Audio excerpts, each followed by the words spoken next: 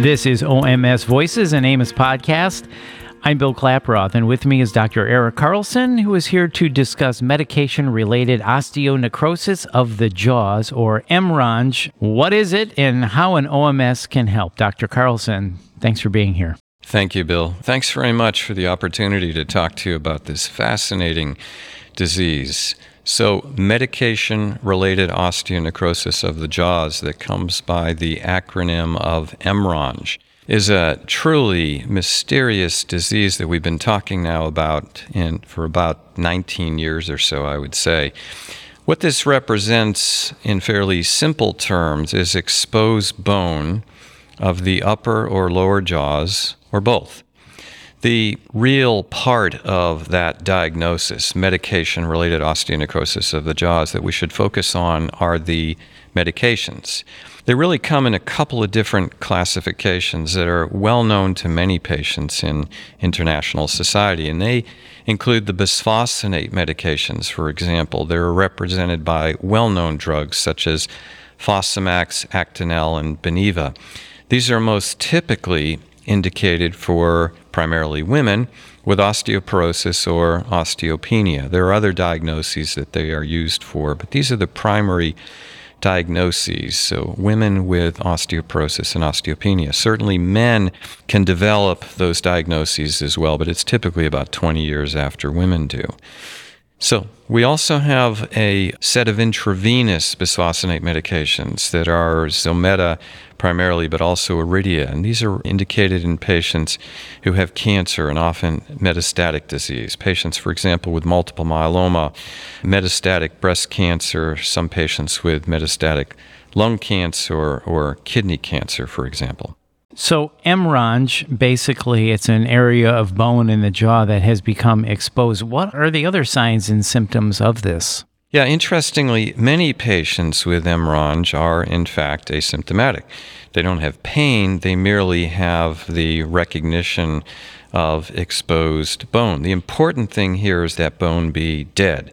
And that is a proclamation that can be made based on clinical exam by a healthcare provider, for example, a dentist or a medical oncologist, a primary care physician, or what have you, to examine it and identify that it's been present for at least 8 weeks and that it has taken on the character of dead tissue. That's the important element of this diagnosis.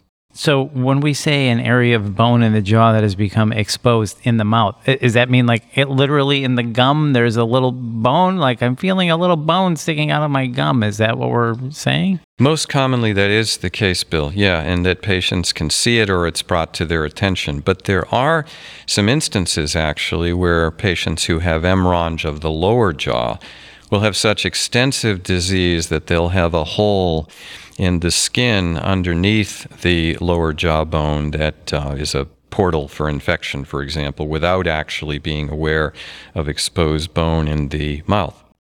You've got me checking now. My mouth or my tongue is going, okay, am I feeling anything? What's going on here? So you mentioned osteoporosis. People with osteoporosis potentially are at risk for this. Are there other risk factors of MRONJ? Yeah, there are many really. So it's the primary disease processes that place patients at risk for the development of MRONJ, and those are in non-cancer patients, as we say, primarily osteoporosis, but then also the cancer patients. So patients who've taken these medications for a long period of time will potentially be predisposed to the development of MRONJ. But here's the real important thing, and that is that this diagnosis is very rare, meaning that in cancer patients, in patients who have been exposed to Zometa or Xgeva, for example, we know from experience and also the international literature that only about 5% of patients exposed to those medications will actually develop MRONJ. On the osteoporosis side, and this is really good news, we know that only about 2 to 5 in 10,000 patients who are taking Fosamax, Actonel, Beniva, for example, will ultimately develop MRONJ. So, how does this happen? Not uncommonly, patients who require the removal of a tooth for example, who are taking these medications will be the ones who develop this disease. And we know that about 75% of patients with MRONJ have actually undergone the removal of a tooth as a minor surgical procedure. So if a patient is on one of these drugs, should they alert their dentist to this before going in so the dentist can check to make sure that everything is okay and ask if there are any signs and symptoms of potential MRONJ? Yeah, it's a great question, Bill. So really there are two ways to prevent this disease. One is before initiating these medications, and the second scenario is during the administration of these medications. So what you said is very true. When patients are going to be exposed to, as we say, anti-resorptive therapy, so that is Fosamax, Actonel, Beniva, Zometa, Xgeva, these classes of medications, they should meet with their dentist before doing so and make sure that non-restorable teeth, as we say, bad teeth are removed to eliminate that inflammation that exists that can help promote the development of MRONJ. It's important for these patients before initiating anti-resorptive therapy to have just immaculate hygiene and have a dental recall schedule that will keep their remaining teeth in good condition so as to not help develop the onset of MRONJ, and also to potentially assist in not having to remove a tooth.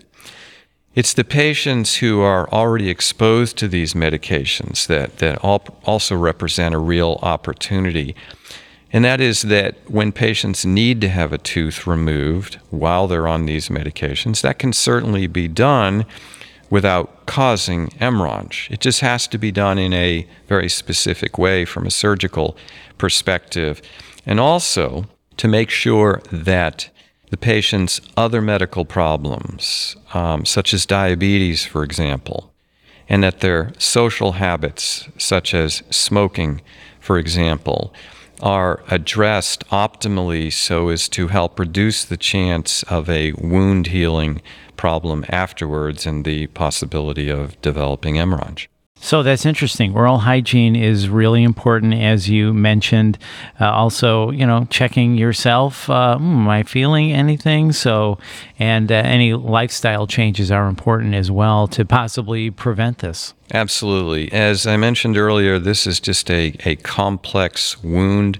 For example, the exposed bone, and the expressed purpose then of dental procedures such as removal of teeth or biopsies or what have you during their anti-resorptive therapy is to reduce the chance that they might develop this complex wound or MRONJ related to those procedures.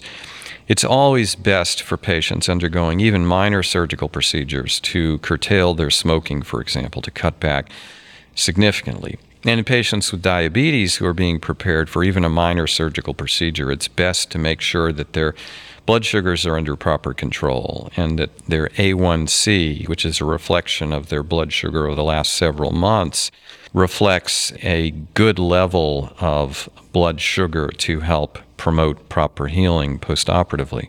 So if someone is found to have MRONJ, how is it treated? Yeah, so this is the real exciting element, I believe, of this disease is the treatment. In the 19 years that we've been talking about this, so since September of 2003, one of the areas that we've debated highly is how to properly treat these patients. There are many in our specialty of oral and maxillofacial surgery who believe that surgery is the proper method of treatment of all of these patients. And there are other members of our specialty who believe that we should conservatively manage these patients. The recently published fourth edition of our position paper on MRONJ reflects a greater contribution towards surgical removal of patients with this diagnosis. The real question then is when to do it and how to do it. In healthcare in the 21st century, we frequently speak about shared decision-making. And what that means is that no longer is a procedure or any intervention in healthcare forced on patients. We don't tell patients what they need to do per se, but we introduce their opinions and their concerns in a shared decision making. So they're making conscious decisions about what's important to them and what their expectations are and the like. And we take this very seriously in the management of MRONJ. That shared decision making not only involves the surgeon and the patient, but also their family and other healthcare providers, their dentists, their medical oncologists, for example, in the case of cancer patients, and certainly their primary care physician. So shared decision-making is really a large group of people who are determining what would be best for that specific patient rather than forcing decisions on them. In terms of surgical procedures for this, we recognize that this is dead bone. This is dead tissue that's present in the jaws. And like dead tissue elsewhere in the body, for example, a gangrenous toe in a diabetic patient, for example, dead tissue frequently predicts the value of performing a surgical procedure. So we remove that dead tissue. In the case of MRONJ and involving the jaws, where function is potentially at risk, one of the real important features of offering a surgical procedure to patients with this diagnosis is to continue to predict favorable function afterwards. That is, their ability to chew and to swallow and the like. So these are some of the things that we consider in the management of these patients. So does MRONJ ever go away on its own, or does it always have to be treated in the methods you just described? Yeah, that's a great question, Bill. So in fact, some patients do experience resolution of their disease without a surgical procedure. So that area of exposed bone, for example, might just fall off. We call that sequestering or sequestration. In my experience, that tends to be somewhat rare. And what's real important in evaluating these patients and creating a treatment plan for them is the x-rays that we obtain to determine the extent of their disease and also what it looks like on the x-ray. When patients have very dense dead bone, it's unlikely for that bone to just fall off and heal properly. But when patients have dead bone that on an x-ray shows dark areas and the like, there's probably a greater chance that it might sequester and that patient might not require a surgical procedure. So this is why in our treatment recommendations, when we identify patients with this diagnosis, that we manage them somewhat conservatively for about 2 months. And that is, we talk about hygiene, about keeping that area of dead bone clean. And we talk about the use of antibacterial mouth rinses, for example, and sometimes antibiotic pills and the like, occasionally intravenous antibiotics when patients have severe infections. But we do that for a period of time to permit patients, perhaps, to heal on their own. When they haven't, then we certainly enter that shared decision-making protocol and consider those patients for a surgical procedure. But just as I mentioned a moment ago, when we prevent MRONJ from occurring in patients who are going to have a tooth removed, for example, when they have exposure to these medications, and we modify their social habits and we modify their other medical problems such as diabetes, it's also very important when treating these patients that we encourage them to cut down or completely quit smoking to help them heal properly, and that we manage their diabetes in such a way that we promote healing as well. So this is a multifactorial disease, meaning that there are many, many things that go into the development of this disease and then also into our decision-making in terms of how to properly treat it. Well, this has been a great discussion of MRONJ, and it's been very informative, Dr. Carlson. As we wrap up talking about MRONJ, is there anything else you'd like to add?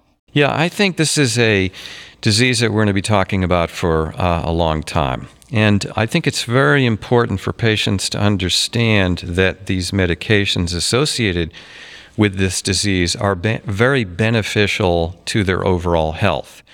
So we know that osteoporosis is a terrible disease, and when patients develop a fracture of their hip or their backbone related to it, that it can be very problematic for patients and their ability really to survive that.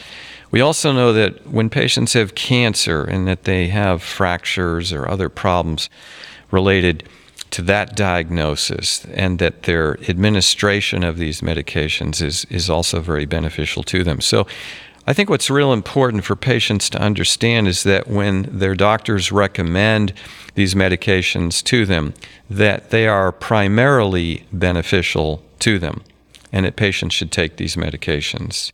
But it needs to be a conversation that they have. And so they need to be educated in terms of the potential risks, but also the tremendous benefits that exist in taking these medications. And then keeping up with their dental health and their overall health while they're taking them. Well, this has been very informative, Dr. Carlson. Thank you so much for your time. We appreciate it. Great. Thank you, Bill. Thank you very much. And once again, that's Dr. Eric Carlson, and thanks so much for your time today. We appreciate it. For more information and the full podcast library, please visit myoms.org. And if you found this podcast to be interesting, please share it on your social media, and don't forget to subscribe. Thanks for listening.